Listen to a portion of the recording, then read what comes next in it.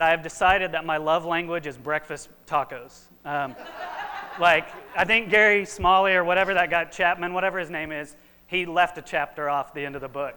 But I don't know what it is. When I enjoy a breakfast taco, it was like, man, this is God's goodness on my taste buds, and makes me yearn for what the food will be like when we are at the great banquet, as we look forward to, when we share communion. We will be face to face with our Savior, and I have to believe, even though Whataburger may not be in business up in heaven, there will be something much better. But speaking of restaurants, it's been a while since I've been to a Chuck E. Cheese.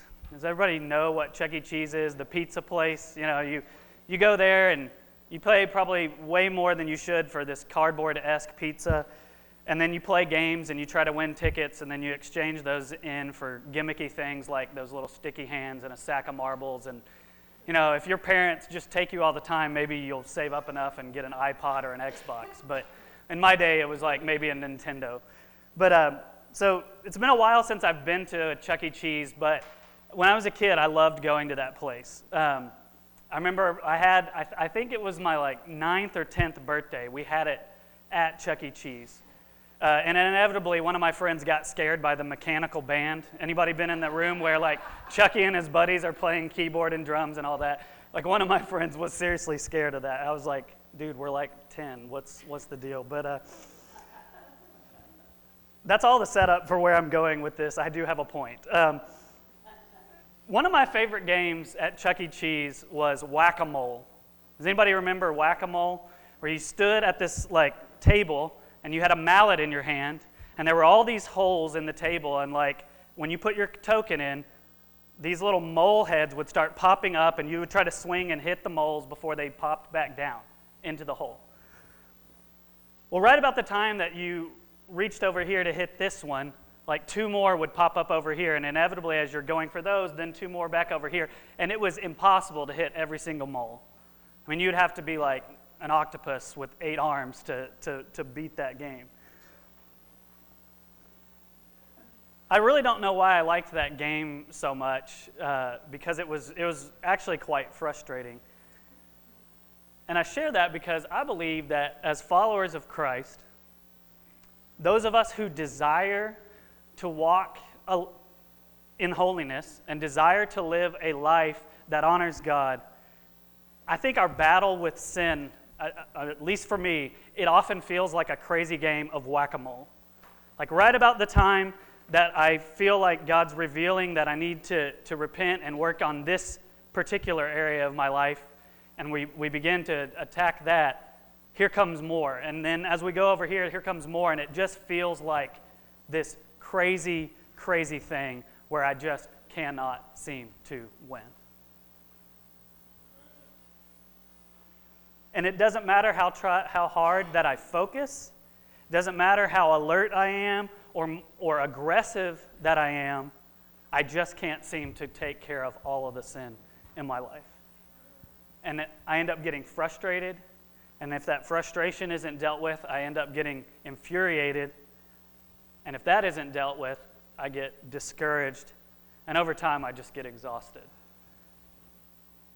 I feel defeated. I feel hopeless. And I just don't even want to play the game anymore. I don't even want to fight whatsoever.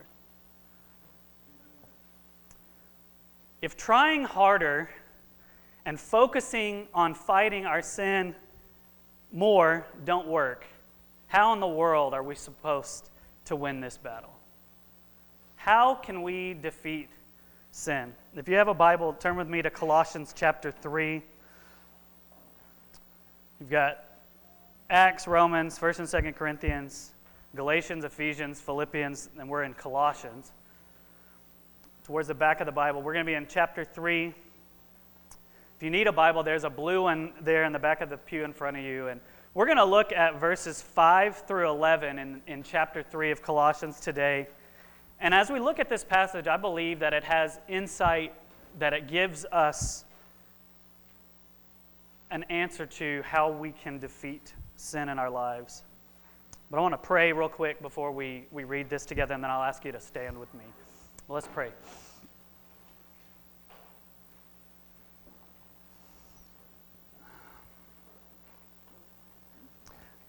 Father, we are so grateful to be here today, to get to worship you, to get to be reminded of who your Son is, what he's done for us on the cross, by the words that we sing, by sharing in communion, observing your table together.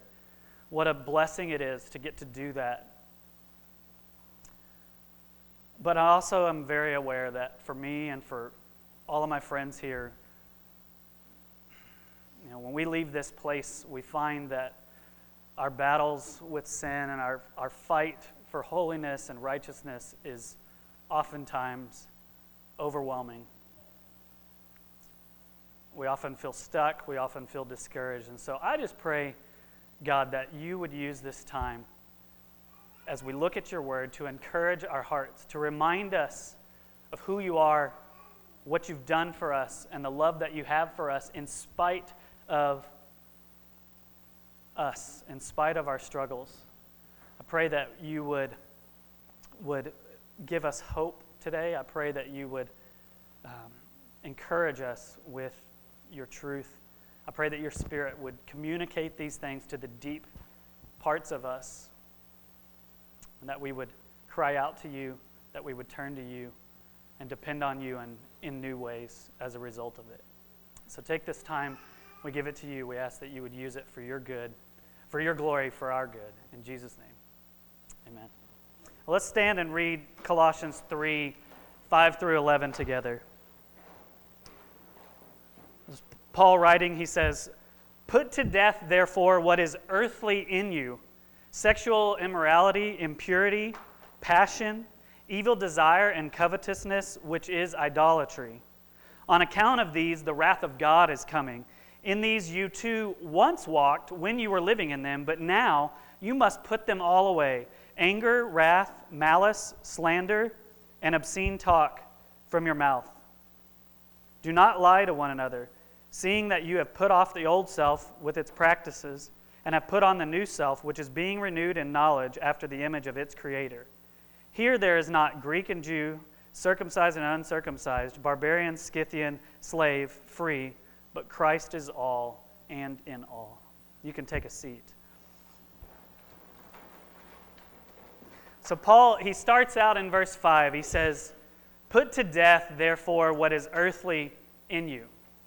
Another way that you could translate that is kill your sin.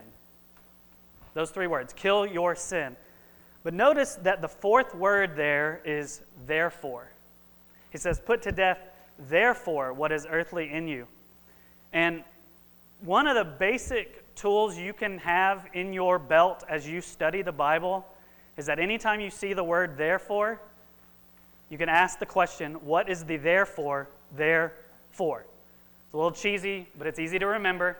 Anytime you see the word therefore, what you should realize is that this statement that we find that word in is hinging on something else. It's following something and pointing back to something that came before. Another way you could translate this is he is basically saying, because this is true, kill your sin. Well, what is he talking about? Look back at verses 1 through 4 with me.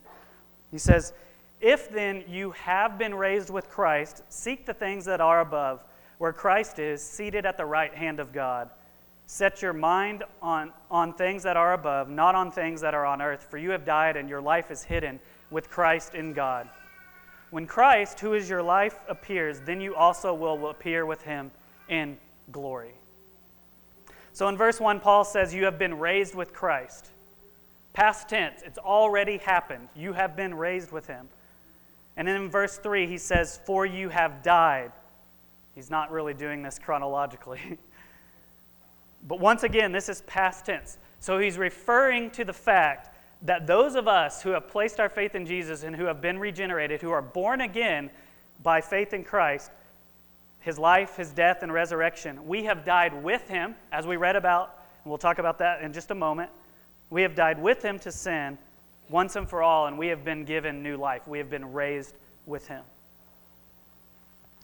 In Romans 6, 1 through 11, it spells this out. That's the verses we just read together. But in verse 6, he really hammers this home by saying, it's the same writer, Paul, our old self, referring to our sin nature, was crucified with Christ in order that, so with the result that, with the purpose that the body of sin might be brought to nothing, so that we would no longer be enslaved to sin. So by faith in Christ, we are freed from the shackles of sin. We are free from the bondage. Now we actually have the option, we have the ability to say no to sin. Before putting our faith in Christ, we did not have that. But because of him, we are set free from that prison. We are unshackled. That's the gospel. That's the good news. And when Paul says, therefore put to death what is earthly in you, kill your sin, he is saying that our ability to kill our sin, our command to kill that, is rooted in the fact that we're able to do that because of Jesus, because of what he's done and accomplished for us on the cross in our place. In his resurrection, defeating sin, making it possible for us to actually not have to obey it any longer. So our call to defeat the sin that we find in our lives and in our hearts is found by resting and relying on Christ's defeat over sin on the cross. Our victory, our hope in walking in this righteousness and holiness and newness of life that Christ has given us is found only in the victory that he has won, his death, his resurrection. So if we want to defeat sin in our own lives, the first thing that is absolutely necessary is we have to remember our identity in Christ and remember that we have been freed from it, that we actually have the option, we have the power, we have the ability because of Christ to win this fight. So it's rooted in the gospel. We have to remember our identity in Christ.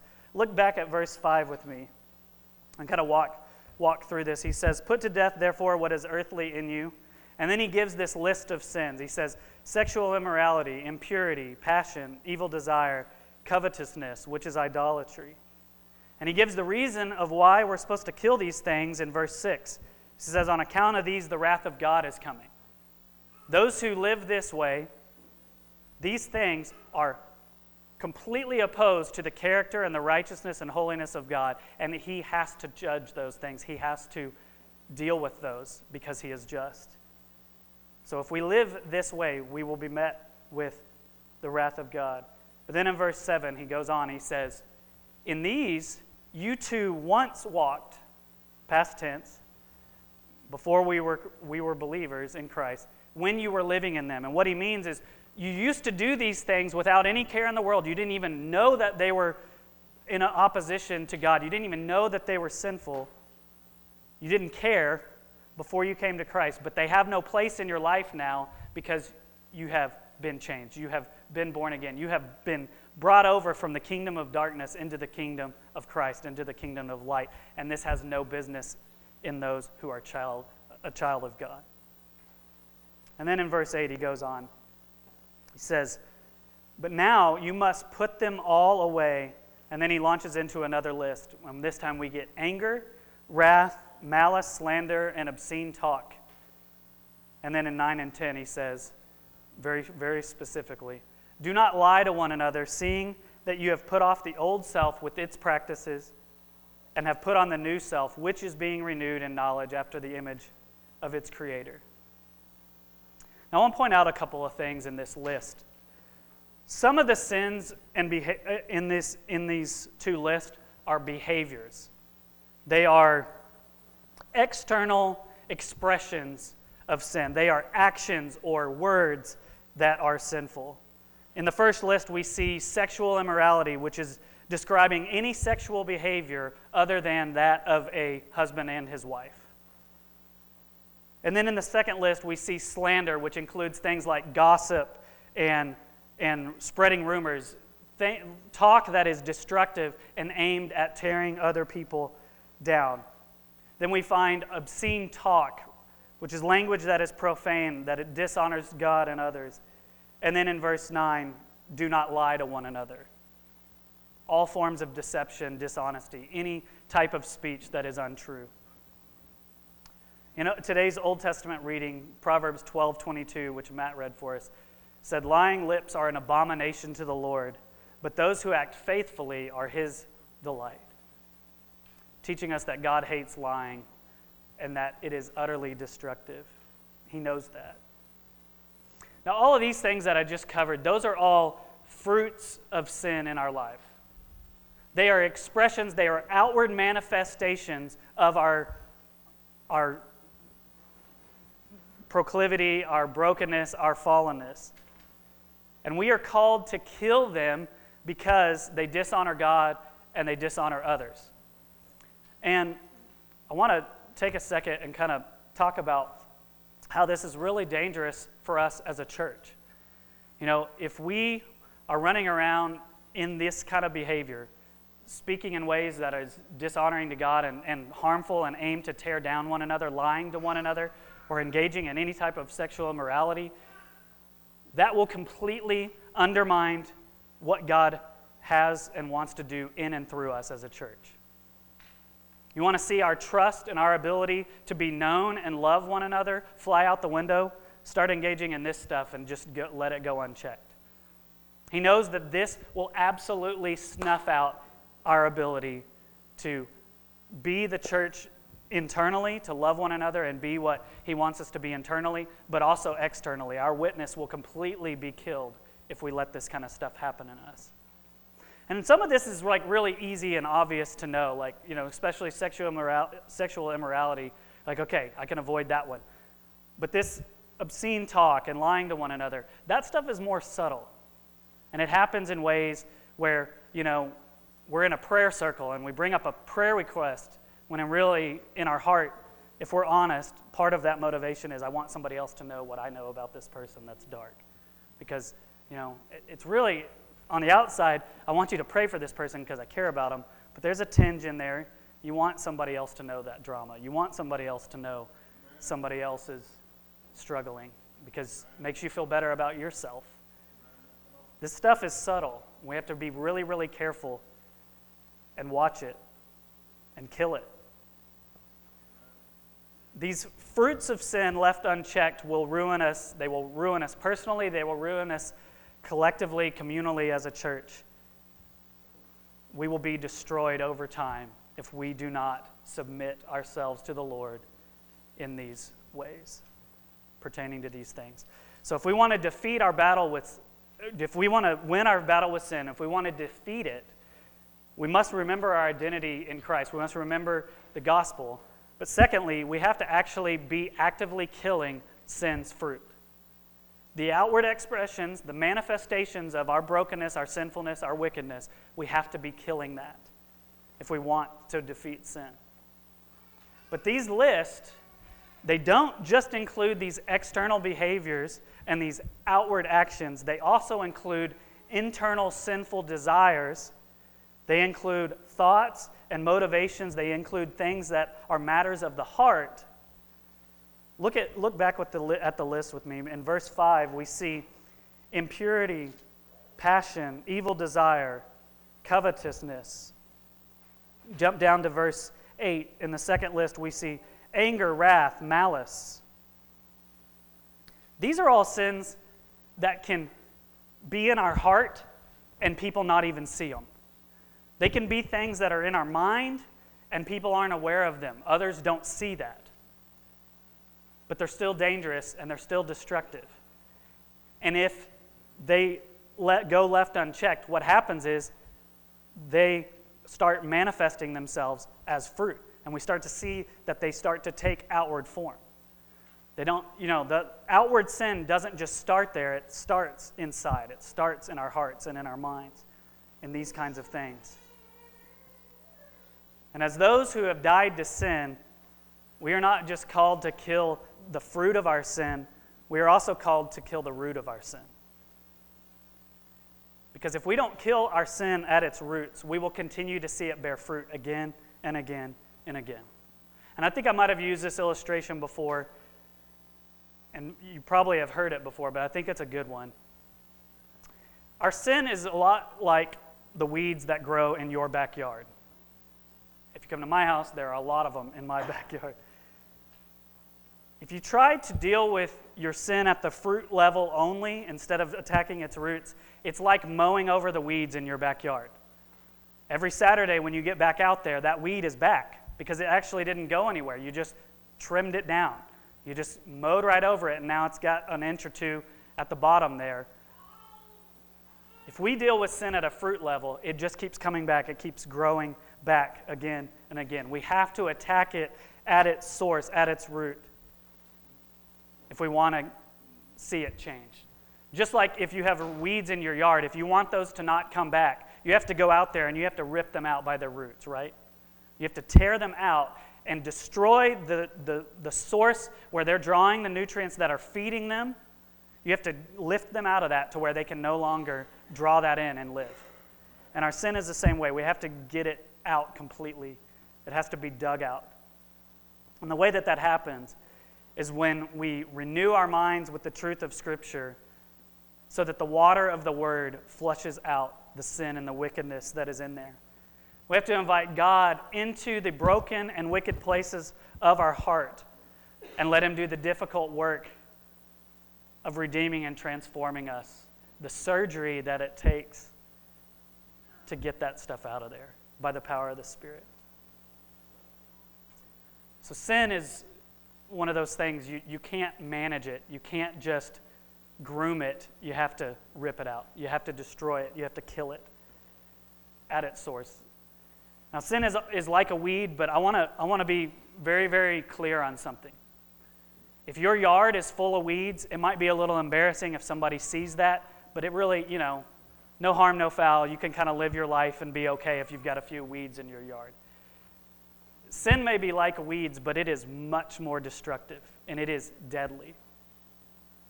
I think the better way to think of it, in Scripture we see Satan described as a roaring lion. I think that sin is like a lion in our lives. And when we try to manage it or just tame it or just kind of keep it under wraps and kind of keep it at a level that is just, acceptable or not really fully expressed to where other people see it, if we just kind of keep it inside, it's like inviting a lion into your home. Even if you think it's tame, what happens over time, how many times are we see on the news, whether it's, I don't remember those magicians, the one who got mauled by the tiger, or you hear stories of these people who, they got that pet, they got this exotic animal as a pet when it was little, and it was trained. They spent $5,000 just making sure that this thing would be friendly, and then 12 years later, the thing eats somebody.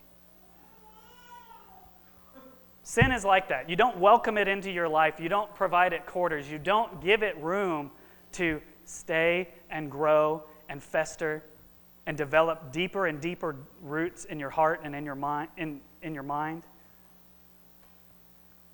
Like the people who find out the hard way when their lion eats them, that will happen to us if we let our sin go unchecked. It will kill us. And the same thing is true for us. It's true as individuals, and it's true for us as a church. So if we've got any type of stuff going on in our heart, even just tiny bits of bitterness or anger or resentment towards somebody else, what starts as something small and what you think is like, it's not really that bad, can develop over time and grow into something that will consume you and then consume the body.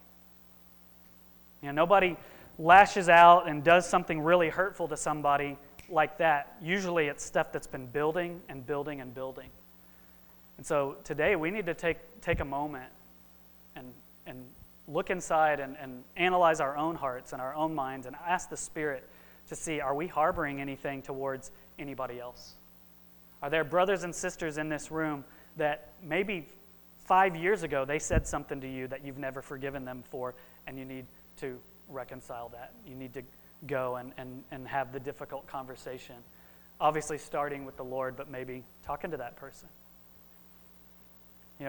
This kind of stuff is dangerous, and it's so elusive. It's so lurking underneath. And yeah, every now and then you kind of start to see it, or you can feel it well up in your heart or in your mind. But you cannot let it go unchecked. It will eventually destroy you.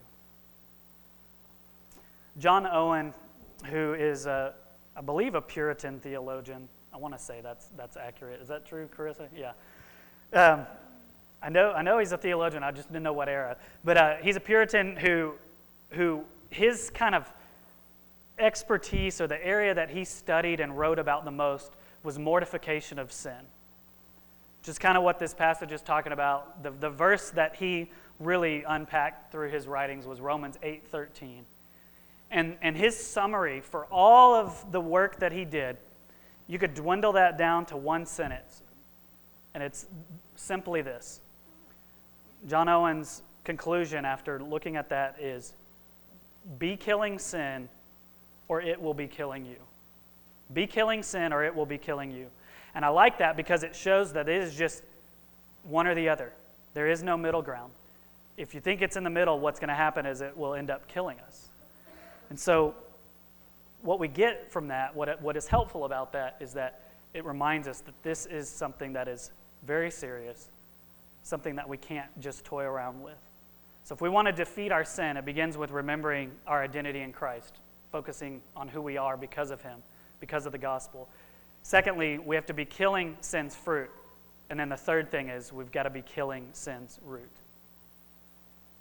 Now, the last thing I want to talk about is that I say be killing rather than just kill, because this is an ongoing process, right? Kind of like whack-a-mole. When you think you've got that one going on, here comes another one, and here comes another one. Throughout our lives, this side of glory, this side of eternity, when we receive our glorified bodies and we are like Christ and we are free from the presence of sin, not just the power of sin. I mean, that's an important distinction. Right now, we are freed from the power of sin, but we are not yet free of the presence of sin. And so we are called to be killing it because it is a constant battle. Look at verse 10 with me. He says, you have put on the new self, and this is the part I want to focus on. He says, which is being renewed in knowledge after the image of its creator. So we have put on Christ. We have received a heart of flesh. We've gotten rid of that heart of stone. We've received the heart of flesh. We have been set free from sin's enslavement. We now have the power and ability to walk in righteousness and to actually see the Lord kill our sin. But it's an ongoing thing. We are being renewed in the image of Christ. We are being changed. We are being sanctified. We are day by day becoming more like Jesus. God sees us as he sees Christ. He sees us as justified. He sees us as righteous. He sees us as holy, as blameless. But we are becoming that practically as we live each and every day. And so it's an ongoing thing. As we come to know God more and more, and as we read his word and seek his face, we're being restored into the image of Christ. And our fight, sorry to break it to you if you didn't know this already, our fight with sin will not end until Christ either comes back or calls us home. You know, if you listen or read books from some of the most giants of the faith in our day, like think of your favorite radio preacher or your favorite Christian writer, and what you'll hear from them, I've heard this from at least 2 or 3 myself, is that, you know, if when asked, what is the most difficult thing in your pursuit of Christ? Almost without exception, those guys will respond, the slowness of sanctification. And we're talking about men who are 70 plus years old, and their response to what is most difficult is, no matter how hard I pursue Christ, I'm still moving inch by inch by inch. No matter how hard I pray, no matter how much I invite the Lord into my life, I still see sin there. It does not go away. And it's frustrating and it's exhausting. But we don't have to lose heart. We don't have to give up hope, because each and every day God is present with us, and as we invite him into it with us, he will move us closer and closer to the image of Christ. He will conform us into the character of Jesus. He will free us up if we invite him in and we constantly are killing our fruit of our sin and the root of our sin.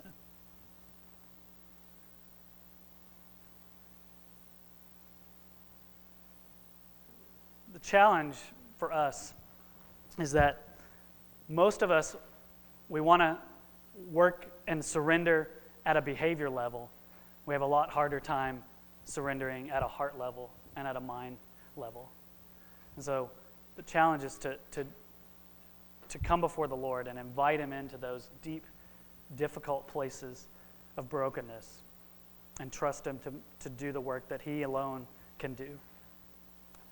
And even though it's hard, not to give up, because He is faithful and He will see us through. Before we close, I just want to say this. If you find yourself today, you're listening to all of this, and you come to this conclusion, you're like, man, I've never been able to fight sin. I just don't see in my life any ability to even begin to work on this stuff. I want you to know that it's really important that you don't hear from me today that your challenge is not just to manage your sin. If somebody is here today and you come to the realization that you have never trusted in Christ, you don't have a personal relationship with Him, as Woody was talking about in the communion talk. You realize that you have never surrendered your life to Him. If you try to go into this battle and fight your sin, you will lose, because you do not have what it takes. You have not been given the heart of flesh that is required to honor God and to fight sin. You have not been freed from sin if you have not trusted Christ. So don't hear me today and think now your duty is to go and kill your sin. If you've never trusted Christ, it starts with trusting Him. That's the only way you even have a shot at this. And if you want to talk about that, I'd love to talk about that with you. There's others here. You can grab any of us, and we would love to talk about that with you. But as long as we remember our identity in Christ and we decide day by day to be killing our sin at its fruit and its root, and we're trusting the Lord to do that, not depending on our own strength, but inviting Him in, surrendering to Him, we will see victory happen. It might be a lot slower than you want it to be. It might be a lot more difficult than you want it to be.